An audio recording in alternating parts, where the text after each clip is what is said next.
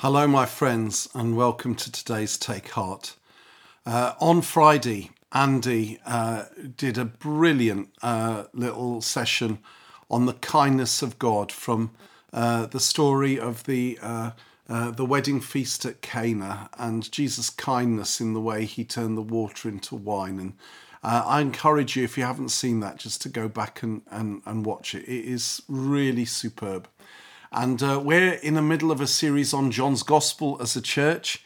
And I just want to look today at another story of an encounter that Jesus had from John chapter 4, which is where we are in our Bible reading at the moment.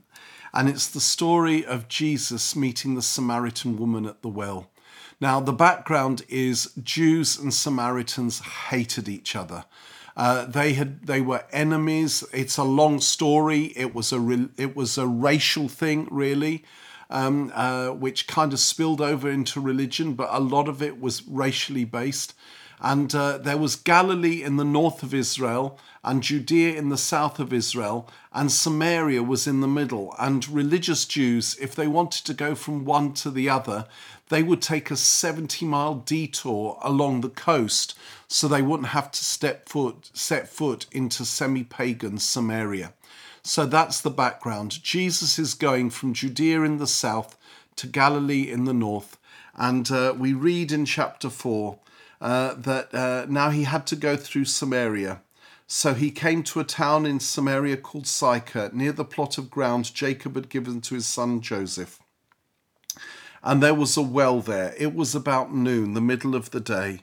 And so Jesus, tired as he was from the journey, he sat down by the well, and the disciples went into town to buy food. And as Jesus was sitting there, a Samaritan woman came in the middle of the day at noontime on her own.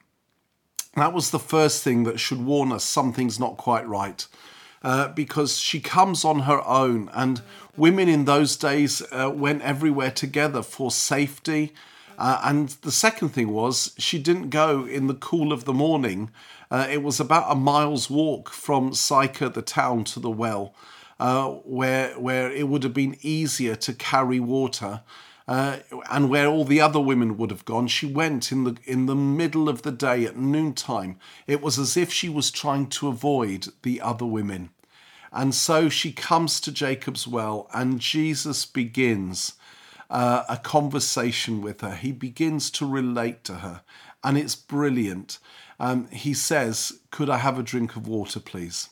And the reason this is so brilliant is because it's so ordinary. He doesn't start preaching at her. He doesn't start patronizing her.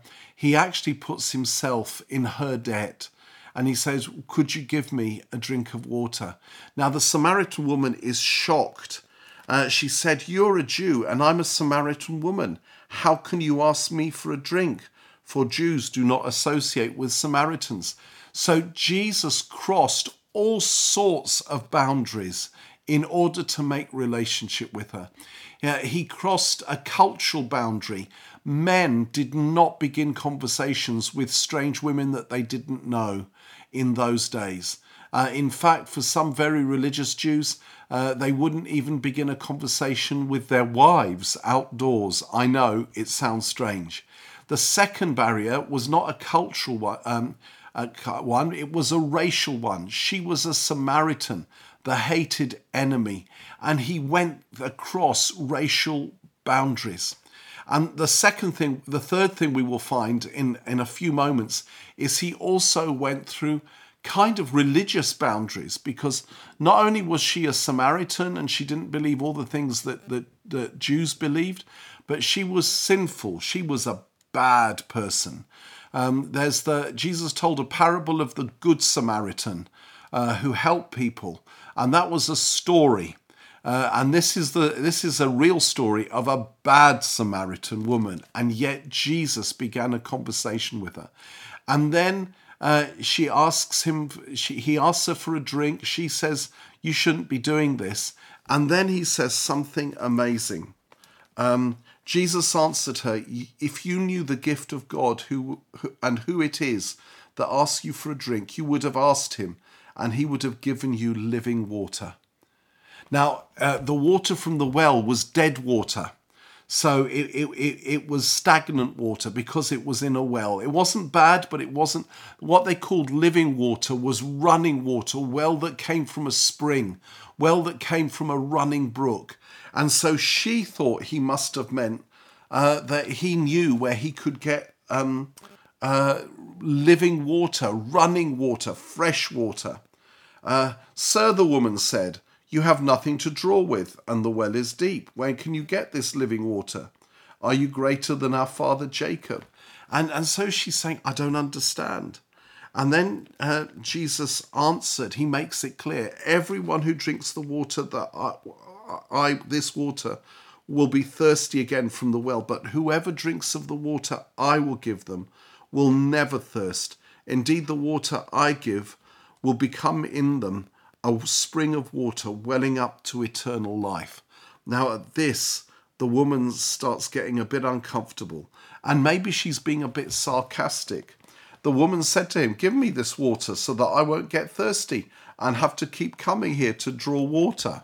And Jesus then, it's amazing, he says, go back into town and get your husband. At this point, she starts to get really nervous because she knows her history. And she says a half-truth. She says, I have no husband. And then Jesus says, you're right, you've had 5 husbands, and the man you're now living with is not even your husband. You've given up on that front. And then she says, maybe sarcastically, I don't know, I see you are a prophet. And then she tries to change the subject. And she's worked out that he's a bit religious. So she says, tell me, you Jews worship in Jerusalem. We Samaritans worship on this mountain, Mount Gerizim. What do you think of this? And Jesus says there's a day coming when it won't be in a place. Those that the Father's looking for will worship him in spirit and in truth. And he starts talking to her about spiritual things, about relationship with him, about worship in the spirit rather than the disputes between the Jews and the Samaritans. And then she leaves her jar behind, her container, and she goes into Sychar and she says, come and meet a man who told me everything I ever did. Could this be the Messiah? And then the town comes out to meet Jesus. And to cut a long story very short, they're convinced by him and they come to Jesus.